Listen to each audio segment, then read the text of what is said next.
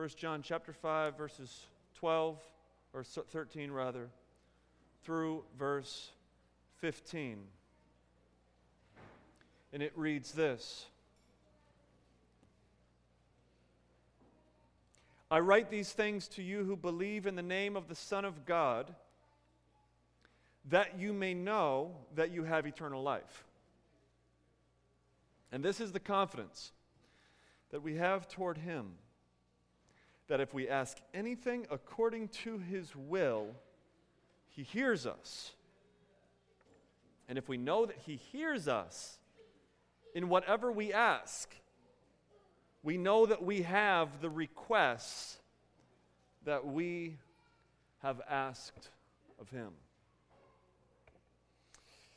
Father, we ask that you would help us as we get into this word today. We ask that you would speak to us, that you would reveal your truth to broken people who are redeemed by the gospel. It's in Jesus' name we pray. Amen. I want to speak to you this morning on the theme, confident prayer. Confident prayer. I read a story recently of a man who was in medical school and all confident in himself.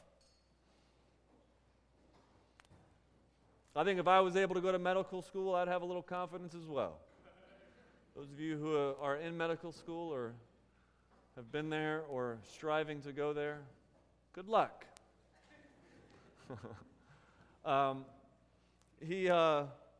Medical school student, he's walking with his briefcase and books and a whole bunch of stuff, and he passes a fast food stand, and he orders a hamburger and a milkshake.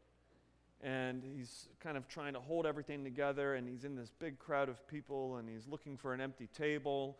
And while he's looking for an empty table, he bends over to take a sip of his milkshake, but the straw gets the best of him and misses his mouth and goes into his nose. So he's now standing in this position with the straw in his nose, and he figures if I straighten up, it should remedy my situation. So he straightens up, but the straw doesn't stay in the milkshake. It stays in his nose. And his hands are full. And at that moment, as the story is told, he said, I lost all confidence. Now, we often feel like that as it pertains to our Christian walk. We got a lot of stuff going on. We're trying to do a lot. We're trying to do right. We're trying to think right. We're trying to act right. We're trying to love right. And so often, in our best efforts, we end standing looking like a fool with a straw hanging out of our nose.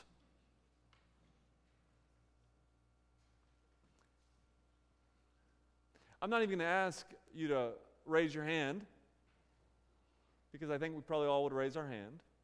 But on your own, in your own flesh, in your best efforts, how many of you would say that in my best efforts, I am absolutely confident in my spiritual life? On our own, with our best efforts, we often lack confidence because we have straws hanging out of our noses. And forget the people around. Forget the guy, ladies, that you're trying to impress, or the girl, fellas, that you're trying to impress, who just saw you put a straw in your nose. What is God's facial expression as He looks towards us? Like this is a good question that I've heard people ask before, and I'll ask it of you. As you think of your life and as you think of who God is, what is God's expression toward you? Is it one of embarrassment? Is he like the angry, like the disappointed? Is he filled with wrath toward you? Is he like, oh my goodness, you're such a fool, laughing at you? The way that we answer that question determines what we believe about the gospel. Because the gospel says that God's expression toward us, because of Christ, is one of absolute acceptance and love, in spite of the fact that we've got spiritual straws hanging out of our noses. We have confidence before God. Look at verse 14 in our passage this morning. This is the confidence that we have toward him. If we ask anything of his will, he hears us. So this whole book, we've been in this series, if you're just visiting today or here for the first time, we've been in this series of 1 John. We're kind of rounding it out. We're about to come to the end of 1 John. And one thing that we have discovered as we've gone through this series is that John is about assurance. John is not trying to get us to doubt our faith. He wants true Christians to know that they are saved, that they are in the safe place of Jesus Christ, our propitiation. And now as he's rounding it out, he shows us the fruit of assurance. And the fruit of assurance is kind of surprising to me. The fruit of assurance is not good feelings. The fruit of assurance is not warm and fuzzies. The fruit of assurance isn't even a lack of anxiety and worry in life, though it certainly ought to lead toward that. The fruit of assurance is certainly not freedom to sin. But rather, the fruit of assurance for John is a confident and active prayer life before God. That's what he says here in verse 14. This is the confidence that we have. He's rounding it out. This is what I'm talking about. This is what it leads. This is what assurance leads us to. If we ask anything according to his will, he hears us. We are people of prayer because we are a people who have been assured of our salvation.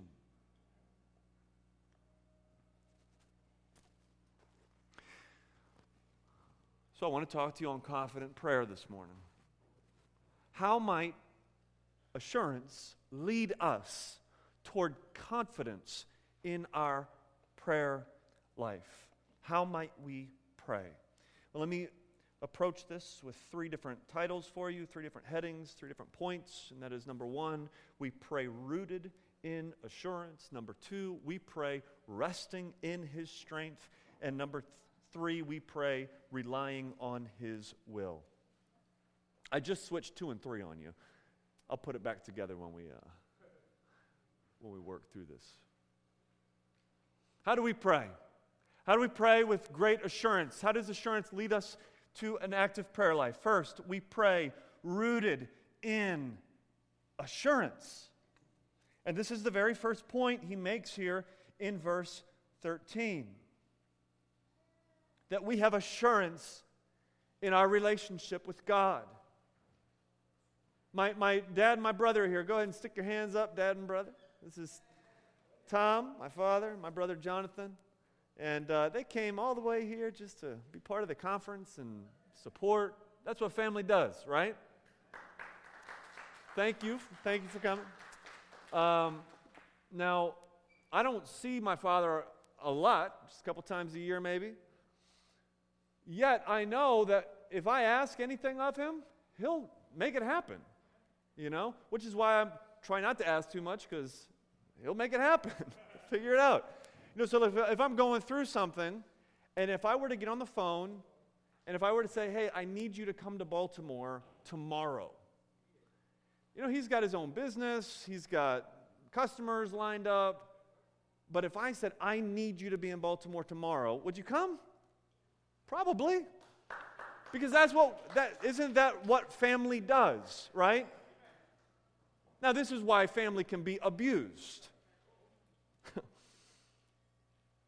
But that is what the fruit of a confident relationship is. And I would have, at the end of the day, no fear in making that request if there's a real need there, because I have confidence in the relationship. You see how that works? You see now how the assurance that we have of our relationship with our Heavenly Father leads us to an active prayer life? Look what he says here in verse 13. He says, I write these things to you. What things? The whole letter. This is his purpose statement. Every letter has a purpose statement. If I were to write a letter and I were to say, hey, Jamie, thanks for sharing your testimony at the conference. It was really great. There's a purpose statement now built into that letter. A letter without a purpose statement is kind of a confusing letter. Like, it was nice, but I don't know what they wrote. This is his purpose statement. He says, this is why I'm writing this letter to you. This is why I'm taking this time to write on expensive parchment and to do this stuff that I'm doing, so that you who believe in the name of the Son of God may know that you have eternal life. So that you who believe in the name, everybody say name. Name, that is a reference for his fame. That is a reference for who he is, his reputation. It's not just simply the name, the letters J-E-S-U-S, but rather it's the reputation of who he is. His whole story, the whole gospel of Jesus Christ. For those of you who don't just know it, he doesn't say for those of you that intellectually believe in his reputation, in his fame, but he says, or know it intellectually, but those who believe it. And that belief is not just merely an intellectual belief, but rather I'm believing in it, I'm trusting in it. Like in his story, I find my story. And if his story is not true, I don't have a story. That's the kind of utter trust that we have in the name of the Lord Jesus Christ, the Son of God, he says. That you might know, he says, that you have eternal life. This is his purpose. Notice those who know that they have eternal life are only those who believe in the name of the Son of God. If you don't believe in the name of Jesus Christ, our Lord, there is no assurance for you in the Bible. There is no comforting word for you in the Bible if you reject the name of Jesus Christ. This is for those who believe. And what they find, if you are believing in the name of the Lord Jesus Christ, is that you have assurance of eternal life. I heard an illustration once of what biblical assurance looks like. And it's the difference between a cloud and a mountain. You might look at a cloud and you might say, wow, that looks so strong and it looks so big, it looks so fluffy, like I could just lay on it. I could bounce on it. I wonder how many kids have thought, oh, man, I would just want to take a ladder up to a cloud. Because it looks good, doesn't it? But have you ever been on a plane and you fly through the clouds? There's not much there. And a lot of people, a lot of Christians, I would say, have the kind of assurance that we have that we're going to rest in a cloud. Like, it looks good. It looks strong. But it's wobbly. It's misty. And I'm not actually sure that it will keep me. The kind of assurance that we are to have as Christians is the kind of assurance that you have when you look at a mountain. Now, I see a mountain, and from a distance, it looks as sturdy as a cloud or vice versa. But we have assurance in a mountain, don't we? We know we don't want to fly through a mountain. Nobody has ever done that and succeeded. A mountain is something we can stand on, drive across, climb. We can have assurance in that, and that's the kind of assurance that we are to have in Jesus Christ, our Lord. That we know that we have eternal life in Him. This word know is a key word in these verses. That you might know that you have eternal life, he says here. In verse 15, he says that you might know that he hears you. In verse 16, he says that you might know that you have the request that he makes of you. From verses 13 through verse 21, he says the word know 7 times. I could have titled this sermon, Things You Should Know. He wants you to know. And if we're right in the conference yesterday, and if the Bible is inspired by God, we can confidently say that God wants you to know. not just John, that you have eternal life. Now, how do we do this? I'm not going to summarize the whole book. Don't have time to do it, but I'm going to remind you of faith, love, and obedience. Those are the three themes that he's been weaving through this book, the three themes, the three means, if you would, that you know. It's not three ways to get salvation. It's three ways that you know you're saved, that you have faith, that you love God and others, and that you obey. When you see those three things in your life, you grow in your assurance that you are a Christian. That's how we come into this kind of confidence, into this kind of assurance. Now, what I want to focus on today, though, is what this confidence leads us to. The fruit of this assurance, the fruit of this confidence, and that is what? An active prayer life that leads us to make requests of our Father with boldness. If you don't have this confidence, bear fruit in keeping with repentance, so that you might know. If you don't know, turn to Christ. Trust in Christ. If anybody's here and you don't know that you're saved, look at Christ and see that he took God's wrath for you on the cross, died, buried, so that you might be made whole. 3 days later, rose again from the dead so that you might have life. Trust in him and you will know. And that leads you to this kind of assurance that we're talking about today, this boldness in prayer. Look at verse 14, the first line. It says, "And this is the confidence that we have toward him." This is the confidence. He's explaining it. Let me talk to you about our assurance. This is what it is. That if we ask anything according to his will, he hears us. We know that God hears us. And that leads us to our second point. We pray relying on his will. We go before God with great confidence, with boldness. We approach the throne. With not in fear, not in shame, not wondering whether or not he's going to look at us with that face of disappointment. Because listen, when you sin, and you're just completely rebelling against God, you can't go with boldness because you just don't know.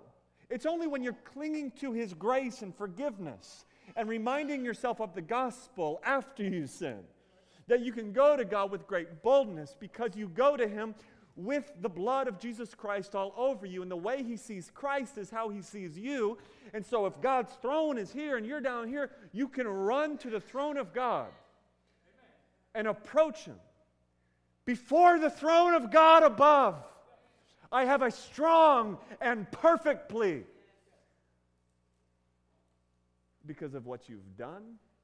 No, because of who Christ is. With confidence, we now draw nigh. With confidence, we now draw nigh. And we come before the throne. Now, in this confidence, we rely on his will. That's how we pray.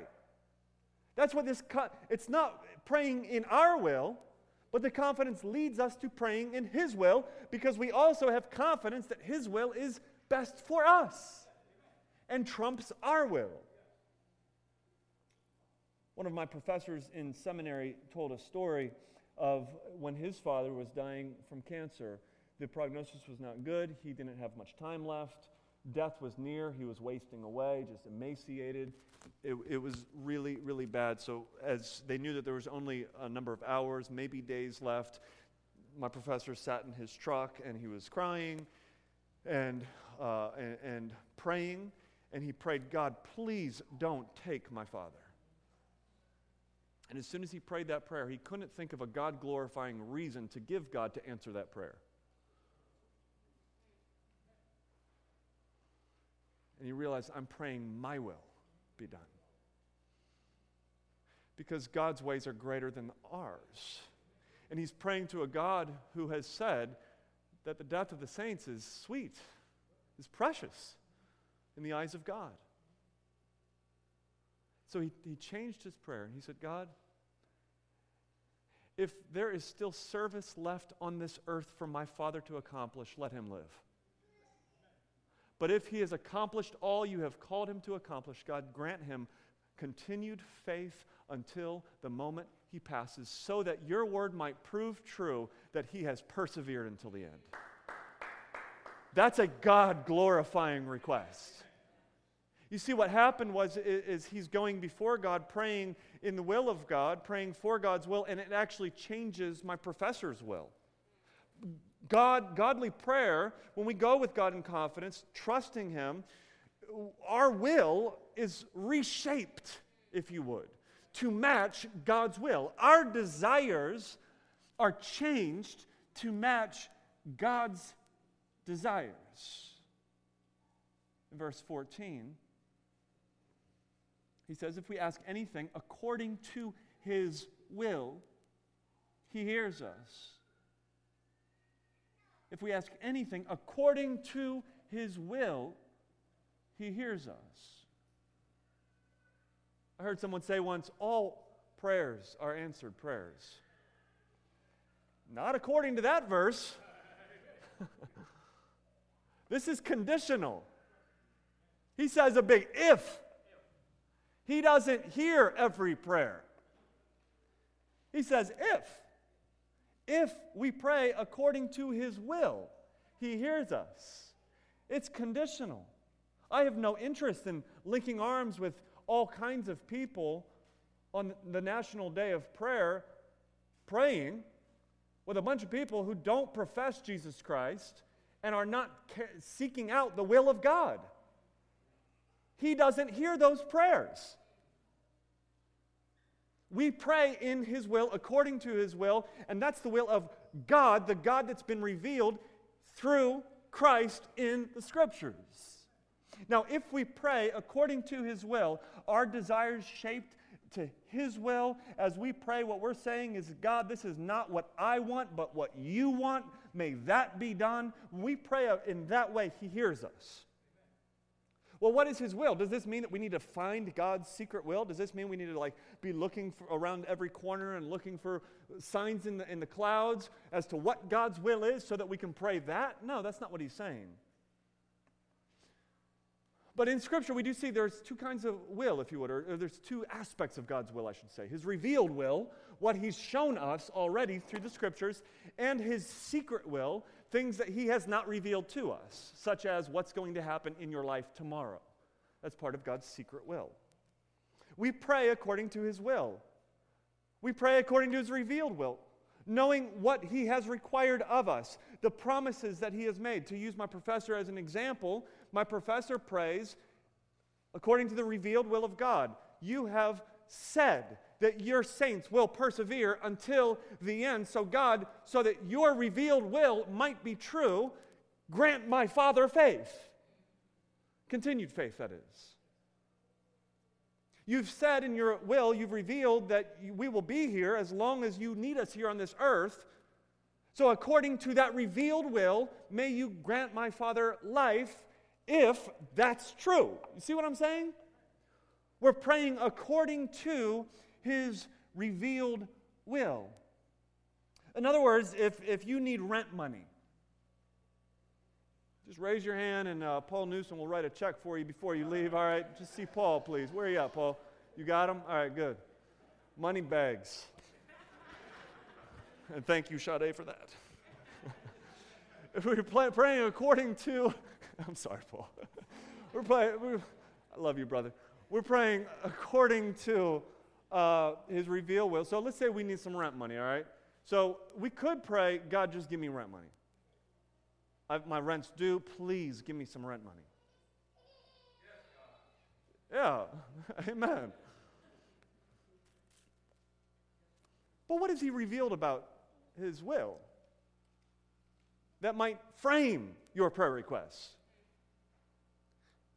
Like you might restructure your prayer and say, God, I spent a lot of money on wings last night, and I don't have enough money for rent today. I repent. I'm sorry. God, give me the wisdom that I need to handle and steward my finances so that I can pay my rent on time. Give me the wisdom to find an extra job that I can pick up so that I can make the money that I need in order to pay my rent on time. Or maybe we might pray, God, you have said in your word that my yes is to be yes, and though I've screwed up and spent all my money on things I shouldn't have, I still want now in this moment my yes to be yes, and I said my rent would be paid on this day, and that ought to be the case because I'm a Christian. So God, could you just find some way to give me the money that I need in your grace so that my yes might be yes? You see how we just dip that into God-glorifying, revealed will sort of stuff? And we're now asking according to his will? Now we go on, but there's also the secret will of God, meaning we submit our will to his will. The secret will of God is, I don't exactly know how this is all going to shake out. And however it shakes out, I am trusting, I'm submitting what I want to what you want. And even if it doesn't go as I plan, Father, I trust whatever it is that you have planned for me. And I know that Romans 8:28 says it will be for my good. I've told you before of the young girl who was dying of starvation, and she asked her mother, she said, will God allow us to starve to death? And the mother said, absolutely not. And the child says, but if he does, we must still love him. She knows something about trusting God's secret will. She knows something about trusting God, even if God chooses to take her life, to trust God in that very moment and to love him until her last breath. Do you have that kind of trust in God's secret will? Do you have that kind of trust and reliance on the things that God has planned for you tomorrow and in 10 years and in 30 years from now and in 50 years from now, up until the moment you breathe your last breath? Are you trusting in what you don't know that he has already planned for you? And do you rely on that? And do you pray with that kind of trust in his will? So going back to our rent analogy, we might say, God, because I was a fool, and I spent my money where I shouldn't have. Maybe this is like the third part of our prayer. Because I was a fool and I spent my money where I shouldn't have. And because I know that you discipline those you love. If it would be to my benefit that I get evicted from my apartment, if that would be to my benefit long-term spiritually, then let your will be done. That is God glorifying prayers, praying according to his will. And if we pray according to his will, he hears us and he will answer. And that's the next verse. He goes on, he says, verse 15, we know that he hears us in whatever we ask. And we know that we have the requests that we have asked of him. So thirdly, we pray resting in his strength, not ours. We pray resting in his strength. There was a man who was painting a house for some friends, and he was outside painting the outside of the house. And the friends had a little dog that would go to the back door, when the dog wanted to go outside, and the dog would bark. And the owner of the home would hear the dog and walk over and open the door so the dog could go out. Well, the man was outside painting the house, and he hears the dog barking inside the house right at the door, yapping away. And he thought, it is so sad that this dog's little brain does not comprehend the fact that nobody hears his barking. You see, some people say, barking is powerful.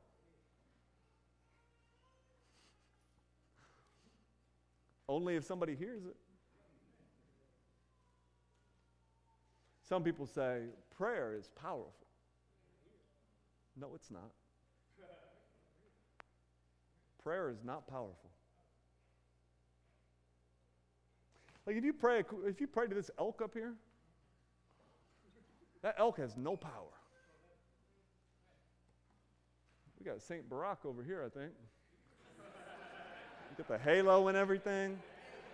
You need to lift that picture up a little bit.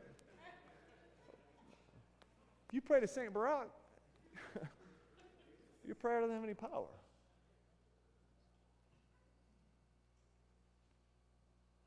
God has power. The Father has power. And only those who are assured of His love, only those who come with faith, with confidence, those are the ones who then know that they have a Father in heaven, God, the creator of the universe, who is actually hearing their prayers. Can you wrap your mind around that? We talk about prayer since the time we are in the womb. And we are so used to the concept of prayer, I don't know if we realize what grace we're even talking about. God the Father hears us. Prayer is powerful when God hears it. And if He hears your prayer, as believers, you know that He gives you every request you ask. Now, some people abuse this verse. The health, wealth, and prosperity gospel abuses this verse and says, well, therefore, He'll just give you whatever you want. So you need, you want $100 extra? Claim it. God, give me $100. Boom. You want a nice new car? Pray for it. And He'll give it to you. Well, that's abuse, isn't it? Because we have to understand this verse in light of all of the rest of Scripture. Matthew 21:22 says you must pray with faith. Luke 18:1-8 says we must pray with patience, knowing that we're on God's time, not our own. Luke 66:18 says that we are to pray living in obedience before God. Luke 22 verse 42 says that we are to pray in submission to God and what He wants. And actually that abuse of this verse, verse 15, actually misses verse 14, which says we must pray according to His will. So with that said, with that conditional statement put in there, we know that He hears us and we know that we have the requests that we ask of Him. And if we don't get the request that we asked of Him, something must have gone awry in verse 14, verse 14's application to our life. You tracking with me? When we get all hung up on I prayed for this and I didn't get that, well, we're missing the point. The point is great confidence before God, and that all that we do ask truly within His will, He will grant for us. The point is, as Tim Keller puts it in one of his books, which I've used this illustration before, who is it that can ask a king at 3 a.m. for a glass of water? Answer, his own son. Only a child can go to a king with that kind of boldness. And only a child can go before the Father with that kind of boldness and ask and say, God, that drink of water was good. Can I have another drink? Can I rely on You for my daily bread? God, thank You for helping me pay that bill. Will You help me pay the next bill? God, thank You for this meal that I have in front of me, and it might not be as fancy as I would like, but I am thankful for it. Would You give me another meal tomorrow? Praying for our daily bread, praying for our needs to be met, giving Him God-glorifying reasons to meet our needs, praying that His will would be done even when we don't understand it, praying that He is always for our good even when we don't understand it. Martin Luther, I'll have to use a Martin Luther illustration today. Martin Luther, his friend Frederick Maconius was dying, and Maconius wrote a letter to Luther saying, I'm dying. This is my last letter to you. Thank you for everything. And Luther immediately wrote a letter back. And he says, I command you in the name of God to live. And then he says, I have need for you in the reformation of this church. What did he do? He gave a God-glorifying reason to answer his request. And God still, in his secret will, had work for Frederick Marconius to do on this earth in helping to reform the church. And God granted Martin Luther's request and spared his life. And Marconius outlived Martin Luther. Do you pray with that kind of confidence? Do you pray with that kind of God's will shaped request? Do you pray with that kind of those kind of God glorifying requests? Do you draw near the throne of God with confidence? Do you come before the throne of God with great boldness and approach that throne as a child would approach his father, the king, who is sitting on the throne?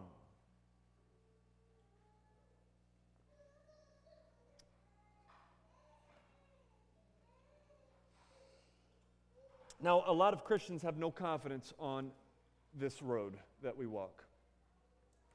Our confidence is sort of like confidence in the clouds as opposed to the mountain. And as a result of lacking assurance in our faith, friends, we lack a strong prayer life. A church that lacks in assurance is a church that lacks in prayer. A Christian who lacks in confidence before God is a Christian who struggles in their prayer life. I can't tell you how many of you guys have told me, like, I don't pray. You've confessed that to me. I don't pray.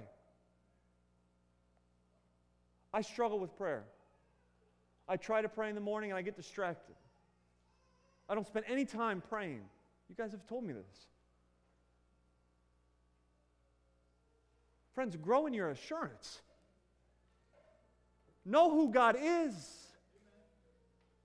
And know who you now are because of his Son, Jesus Christ, and boldly approach the throne of God. And stop talking to me about the fact that you don't pray, because you're Christians. And he's your Father. Prayer for us is breathing. How can we survive without prayer? With confidence, we now draw nigh. But man, it's bleak in the Christian world, isn't it? I've got a friend who pastors in Arkansas. He's been there for about, a year and a half, 2 years, maybe 3, I don't know. And he had a guy come forward, and he said, since you've been here, I'm not a big fan of the services. They've gotten a little longer. And he says, I think we just pray too much in our services. And he says, you do this pastoral prayer, and it's lengthy. And I just think if we could shorten our prayers, we could knock off some time on the service.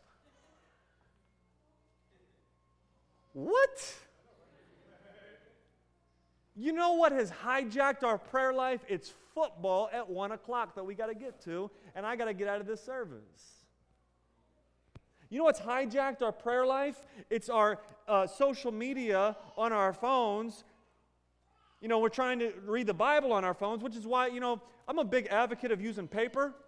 And I've actually had people tell me, like, Joel, stop telling people to use paper Bibles. Like, you're being judgmental, and just use the phone. Like, if people want to use their phone Bible, just let them use their phone Bible. No, use paper. Why? It's because I can't access my Facebook when I'm in here. I can't look at Instagram when I'm in here. A couple years ago, I had a guy confess to me, like, every time I'm trying to read the Bible, I end up looking at porn. What? First, use paper. You can't surf the web when you're in here. And now get some help, brother. Get some help for that. Let's talk about that.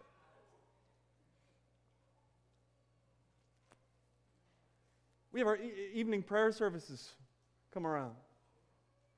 Do we believe in prayer? Do we draw near with confidence? Or is it just a couple of us that come out once a month on Sunday evenings to pray? Well, I got grocery shopping to do on Sunday nights. Sundays is kind of when I do my laundry for the week. Kevin DeYoung said, the best way to use your Saturdays is to prepare for Sundays. Get the laundry done then. Get your grocery shopping done then. So when we pray together on Sunday nights, you can be here. A church that lacks in assurance is a church that lacks in prayer. And friends, I'm not trying to get on to you. I want to love you. And I can love you through taking you to the Word, taking you to the throne of God, showing you the blood of Jesus Christ that's all over you, and say, look, this is what He's told us. We can draw near with confidence. We can't play games. We can't pretend like we've got this, yet we're living like we don't. Do you have assurance of your faith?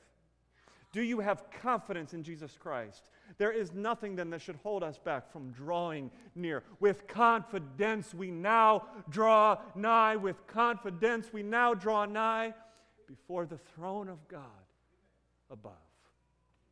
I have a strong and perfect plea.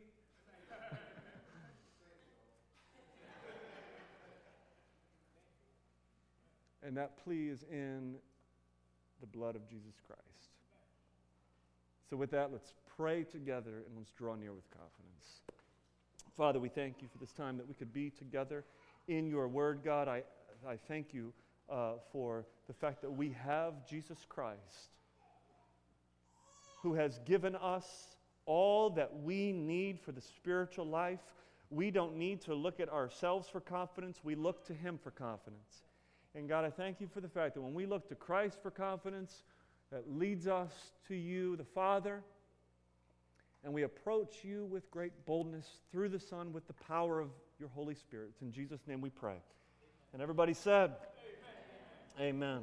Amen.